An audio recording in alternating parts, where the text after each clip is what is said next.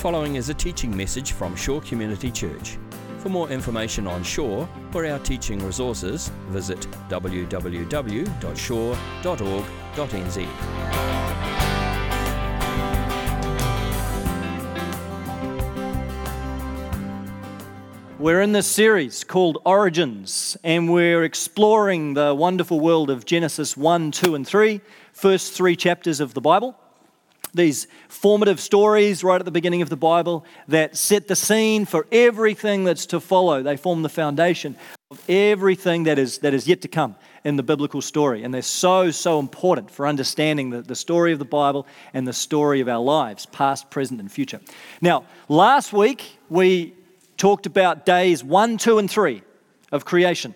If you weren't here, you can listen to the podcast or get it on the app, days 1, 2, and 3 of creation. And we talked about how God, on day 1, created time, on day 2, created the basis of weather, and on day 3, created the basis of food, basic food production system. And so the early stages of the creation story talk about God putting in place these building blocks of life, these foundations of life, and the whole story is building towards God creating humanity as the pinnacle of His creation to inhabit these spaces that He's created.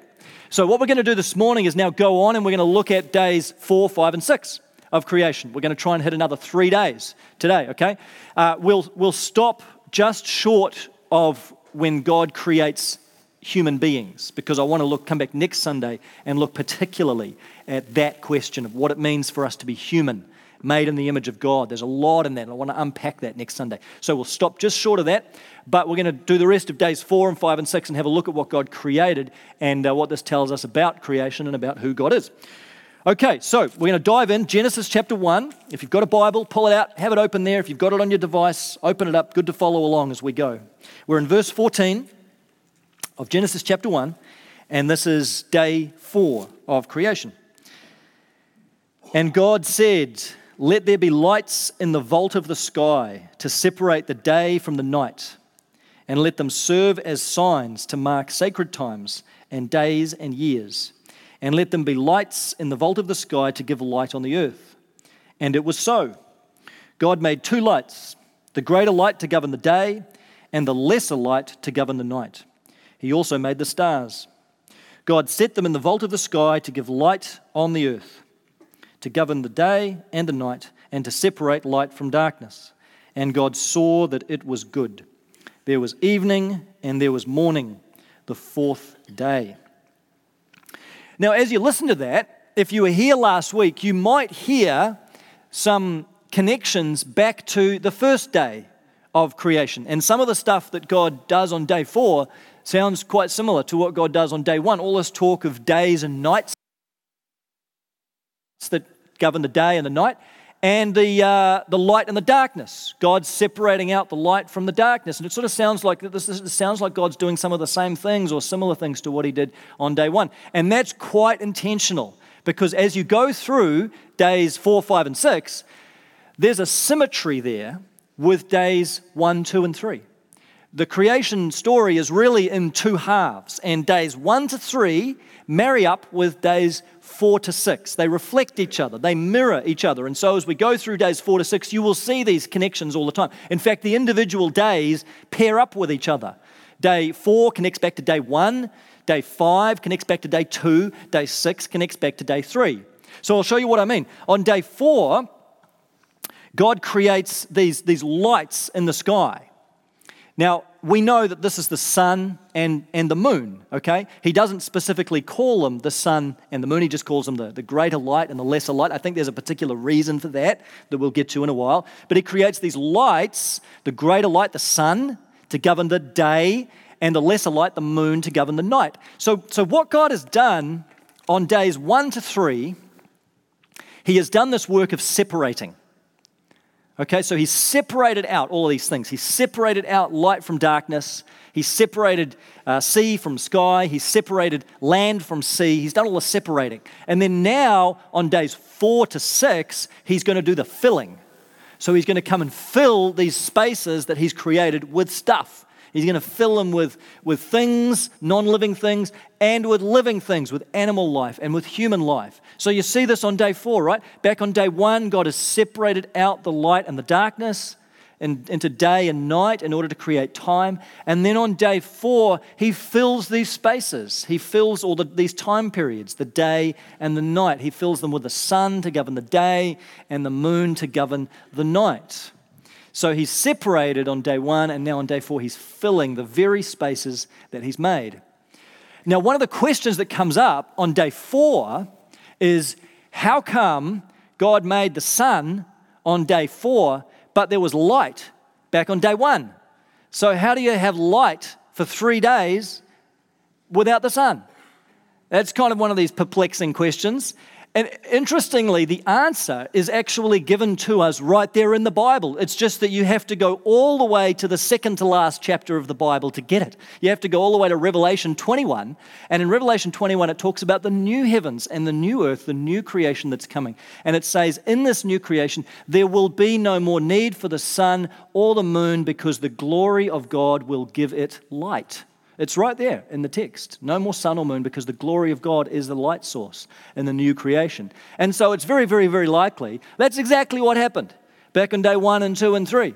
Before there was a sun, the glory of God himself was the light source for creation. I mean, if God made all of these things, then God's perfectly capable of generating a bit of light from his own being, right? To sustain and to give light on the earth until he creates the sun. So the glory of God lit up the earth for the days before he creates the sun on day 4.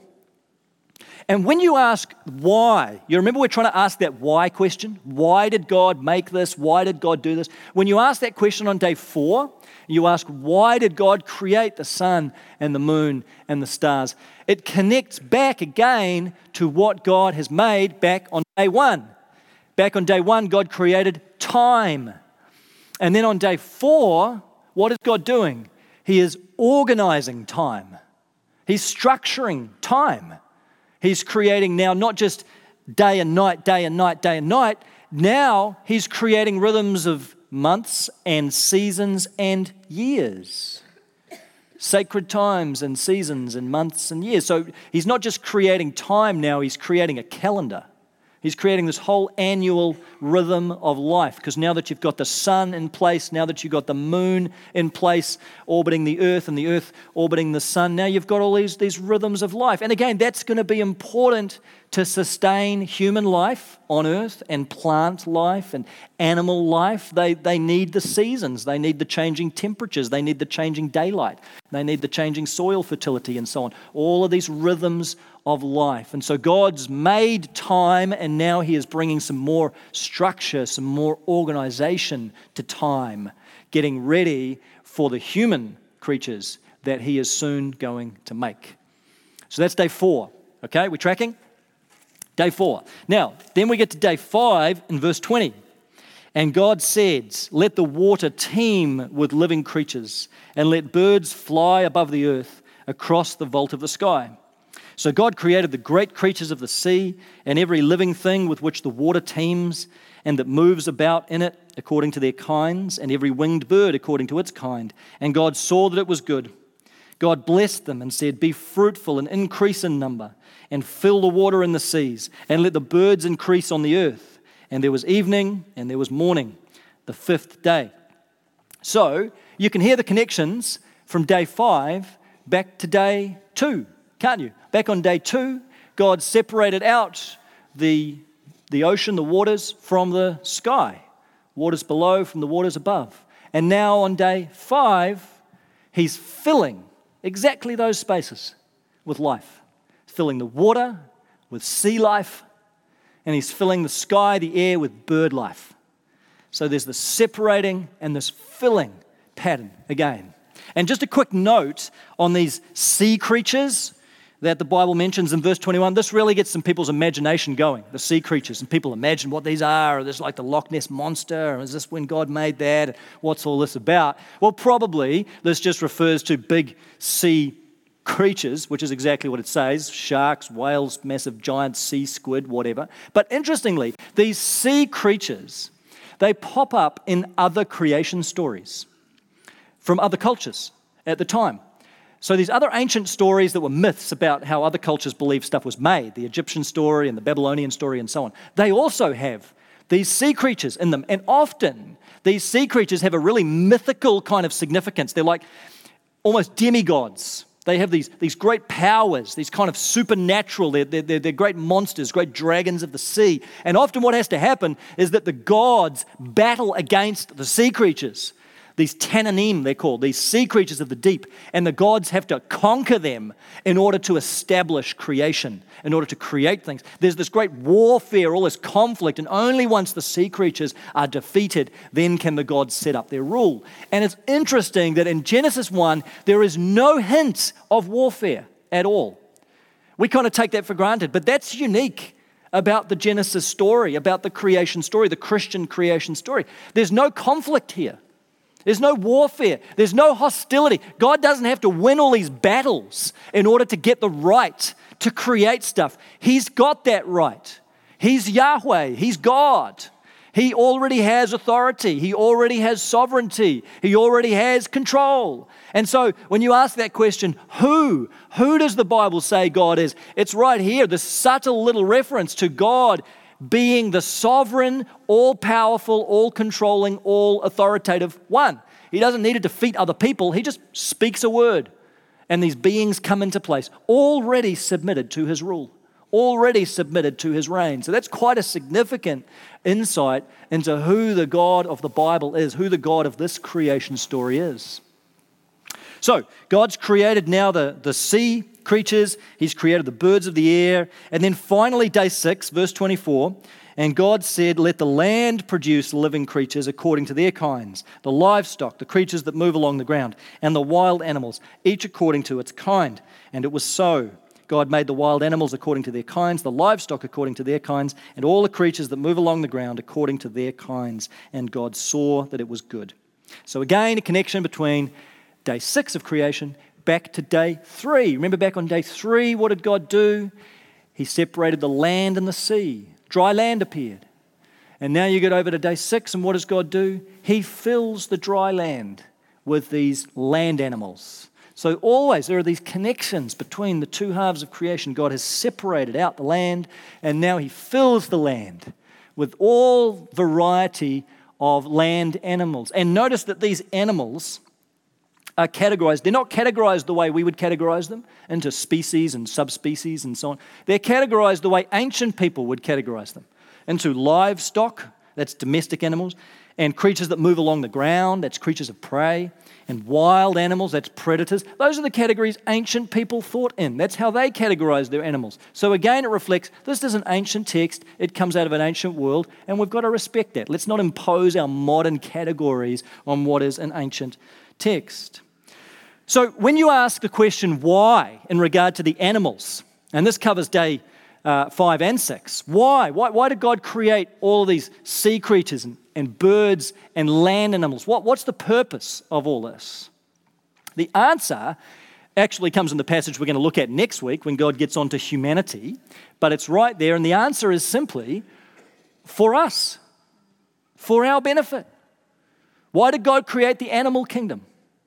For our benefit, right? Not to use and abuse and exploit and treat cruelly and mistreat and abuse animals, but for us to enjoy, for us to benefit from. And animals benefit us in all kinds of ways, right? Partly companionship, partly the sheer beauty of the animal kingdom as we appreciate visually the aesthetics of all these animals God has made and we're inspired by them. Partly for food. God's given us certain animals for food. There's all these connections, I think, between animal life and human life and the land itself that go together in ways we're not always aware of. I was reading just this week how even the humble ant, the little ant, is so important for the production of food because ants dig their little tunnels underneath the soil and they aerate the soil and they recycle the nutrients, which enables plants to grow. Plants produce things like coffee beans. Coffee, obviously essential for the functioning of human life, right? Without that, I'm done. I'm out. No life at all. And so when you're drinking your flat white this week, you can thank the humble ant for digging his little tunnels through the soil, making it possible for the coffee beans to grow. Even animals that are not a direct source of food, they've got ways of being used and functioning that support human life and enable us to cultivate food and function in this world. And so God's created all these little interconnections for us. And the animal kingdom is there as a blessing and for us to benefit from and for us to enjoy. Animals they're not created in the image of God in the same way that human beings are, and we'll look at that next week, but they are a blessing and provide many blessings and many benefits for humans. So that's the why of why God created all these varieties of animals on the land, on the sea, and in the sky. So, okay, now if we stop there for a minute, we're not at the end of the story yet. We've still got the creation of humanity to come, and we've still got the final day, which is the day of rest to come, which is also important. But if we just pause there and we think about what we've covered, you think about all that God has made over these 6 days of creation, I wonder if there's an image that comes to your mind as you think about something that would tie all this together, all this abundance that God has made. Is there an image? Is there a metaphor in your mind? Is there something there for you? Because in the Jewish mind, for the ancient Israelites, there was a very clear image when they thought about creation. When they read this passage, and as Jews today read this passage, there's one very particular image that comes to their mind that binds the whole story together. And it's the image of the Jewish temple. The Jewish temple that used to exist in Jerusalem.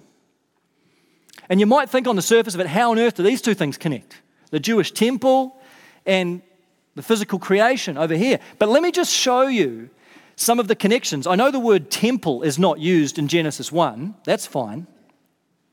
But just listen to some of the connections that are here.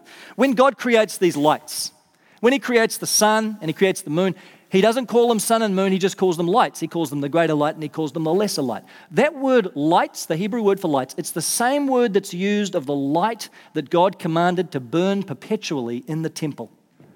It could be translated lamp. He said, make sure the priests always keep the oil going, keep the lamp burning in the temple. And so when Jews read this and they hear about God creating the greater lamp and the lesser lamp, they're thinking, hang on, this sounds like a temple. This sounds like what we know happens in the temple with the lamp continually burning. And then one of the reasons that God creates the sun and the moon is to serve as signs. And look at verse 14, what it says, to mark sacred times. The NIV translates it, sacred times. And that word, it doesn't just refer to seasons like summer and winter.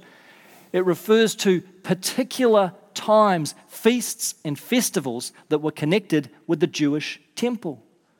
There were sacrifices that had to be made every day in the temple, morning and evening. Sounds a bit like evening passed and morning came in the creation story. There were sacrifices that had to be made every week. There were sacrifices that needed to be made every month. There were sacrifices that needed to be made every year, festivals like Pentecost and Passover and so on. All of these were connected to the temple, and part of the reason that God creates the sun and the moon is to regulate this life of worship in the temple.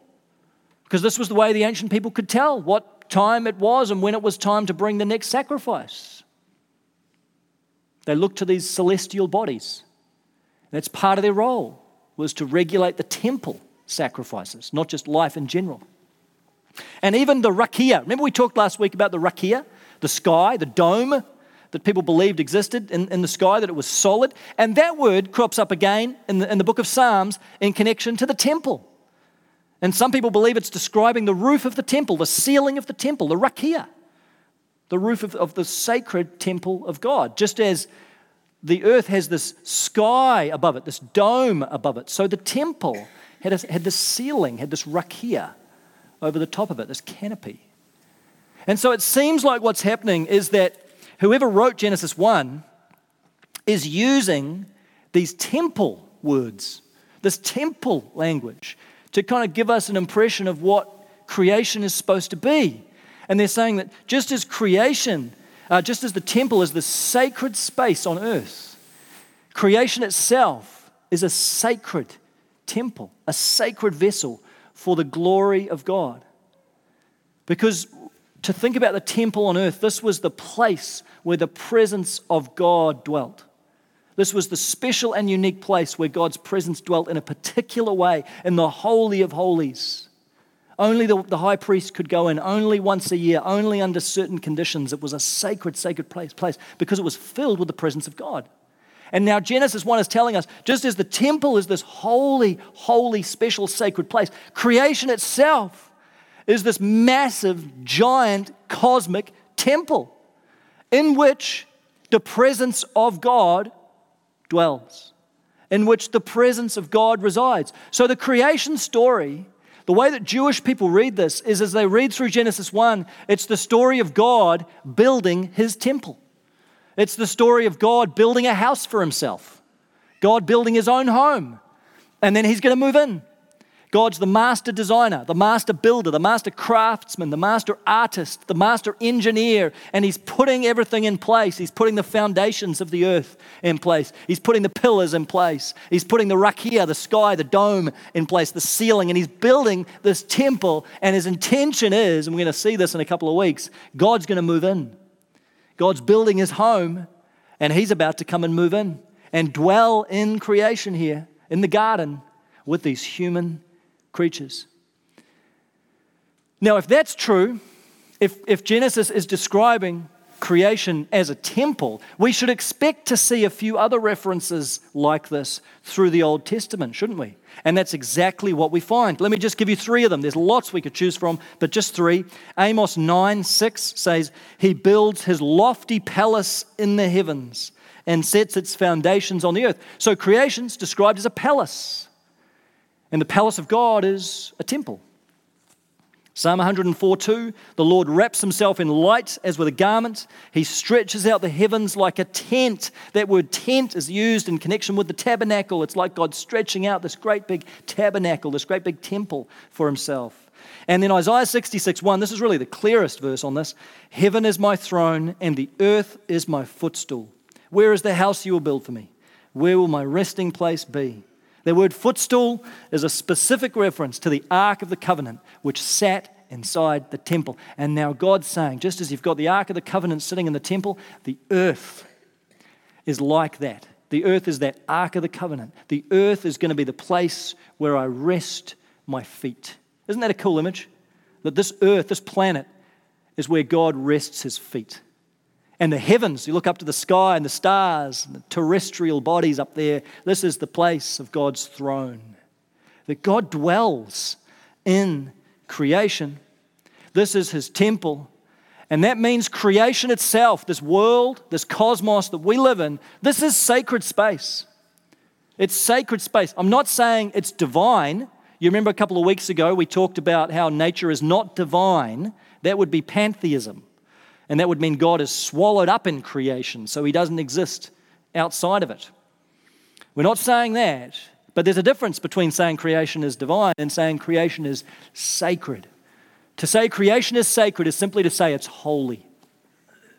This is holy ground. Every square inch of creation is holy, and it's holy precisely because it's filled with the presence of God. Anywhere that's filled with the presence of God is holy ground, right?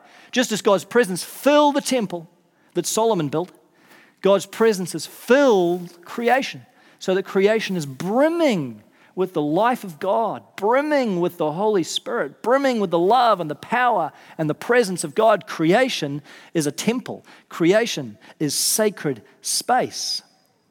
Now, I know that might just sound like boring old ancient history, something that ancient Israelites believed, but this has profound implications for how we live within this temple, within this cathedral of creation. Let me just mention two things, two implications of seeing creation as a cosmic temple. One is around stewardship. That if creation is sacred, then we've got some responsibility in how we care for creation, right? This is not about climate change. This is not about what you think of the Green Party. This is not about what you think of Greenpeace. This is not about where you are on the political spectrum. As soon as we start talking about the environment, everybody, oh, well, you know, this is about climate change. I got some opinions on that. It's not about that. It's not about that whole debate. This is simply about recognizing, even before we get to Genesis 2 and God gives human beings a mandate for how to care for the earth, Genesis 1 paints this picture of creation as a temple, and that's got implications for how we care for this house that God's given us to live in. A few years ago, Anna and I had some friends from Wellington that came up and stayed in our house for a week while we were on summer holiday. And so at first, when the idea was floated, I wasn't overly keen on that, because you go away and you just want to kind of leave your house messy and then just not have to worry about it. But we had to kind of clean the house up and get it ready for them, and you're packing up and so on. And so I just didn't feel great about it. But we did this. We went away. We had the holiday. Came back. Well, we came back and the house was immaculate. It was fantastic. They had cleaned it way better than we ever could have cleaned it. I could have ever cleaned it. They made the beds. It was pristine. And there was a bottle of wine on the kitchen counter. It was wonderful. So I'm like, let's do this again. This is amazing. This is a fantastic arrangement. Now, you know how this illustration relates, right? Sometimes I think we think about the earth, we think about nature, and we just assume this is just for us to use and abuse however we want to. Well, I think the paradigm we've got to get in our heads is actually this doesn't belong to us. Actually, if we go right back to the beginning of the Bible, this ain't your house. This is God's house. You're living in His house. You're living in His temple. You're guests in the house of God.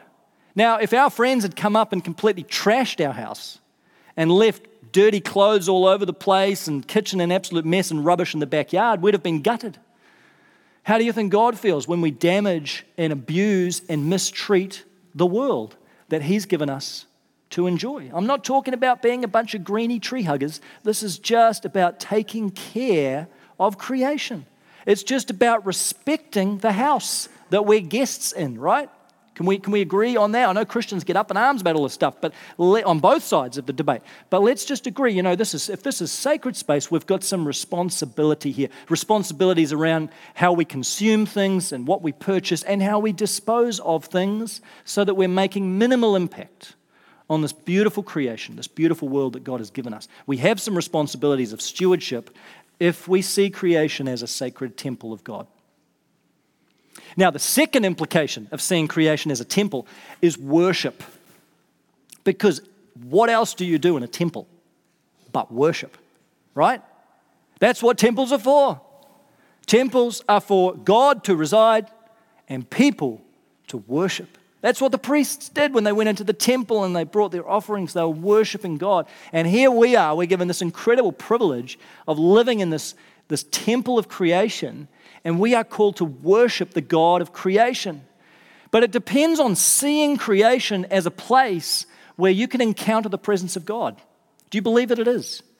That creation itself, the physical nature around us, is a space in which you can encounter the presence of God. God hasn't just made this world and then abandoned it. He hasn't just made this world and then distanced Himself and just let things take their course. God fills creation with His presence because this is His temple. So that means any part of creation is a space where you can encounter the presence of God and you can worship the God of creation.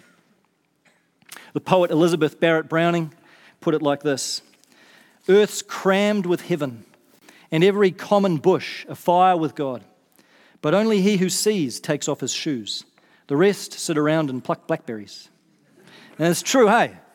Sometimes we don't see it. Even living in the most beautiful country in the world, sometimes we don't see it because many of us North Shore people, we just live these urban lives and we're in our car or we're in our house or we're in our office buildings and we don't lift up our eyes sometimes, do we? To see the beauty that's around us. We just don't see it. We don't see that earth is crammed with heaven. So much heaven around us, so much of God's presence, so much life there. Every common bush afire with the presence of God. You hear that reference back to the Moses story. But only those who see it take off their shoes and worship and recognize I'm on holy ground. Wherever I'm standing is holy ground because God is here. And that's what creation should lead us to do, is to worship. And it doesn't have to be in really big ways. It doesn't have to necessarily be a trip to the Northern Lights. That's great, but it doesn't have to. It could just be a trip out of your office at lunchtime to go for a walk around the block, even in Albany. There's still trees. There's even trees in Albany. And sometimes it's the little things that can just remind you of the presence of God, just the detail of a leaf or a little ladybug on the leaf of a tree. Or sometimes it's the minuscule details of creation, and you see the master artistry of God and the intricacy with which He has brought about these creatures, just the abundance that He didn't have to make half of this stuff and all these varieties, but He has, because He's a God of incredible abundance. Should lead us to worship, yes? Yes. Just yesterday, right? I mean, what a great day to worship God. The sunshine. I took our older two boys out for a bike ride in the afternoon around Western Springs and just riding around there, riding around the lake, trying to dodge pukekos, and just among in and out of the forested areas there, and just enjoying the beauty of creation, enjoying the cathedral of creation, right? John Calvin, the great reformer, said creation is a theatre of the glory of God. It's a beautiful theatre. It's like watching an amazing show, incredible play. This is all one big theatre. We get to enjoy it, but our response should be to worship. Lift our hearts to God. Praise Him, adore Him, give back to Him the praise of all creation. So, as we learn to see creation as a temple, it's going to change the way that we relate to creation and the way we encounter God within creation. Let's learn to think of the story of Genesis 1 as the story of God building His temple. Let's learn to think of creation as one great big giant cosmic temple, the palace of God that we're living in. Let's allow that to shift the way we relate to the natural world that we're living in, so that we care and we steward and we treat with respect the world that God's placed us in. And let's let this lead us to worship as we worship the God of all creation. If the stars cry out in worship, if the heavens declare the glory of God, so should we, right? If the rocks and stones cry out, as Jesus said they would, so should we. So should our hearts cry out. One day we're going to join together with all creation, as that song reminded us, in manifold witness to the God of creation. We get to start now. We get to do that now. Let's make that our life, worshiping the God of creation. This has been a teaching message from Shore Community Church. For more of our teaching resources, or to donate to our teaching resource ministry, or for more information on Shore Community Church, visit www.shore.org.nz. Alternatively, you can email office@shore.org.nz or phone 09 415 0455. Thank you for listening.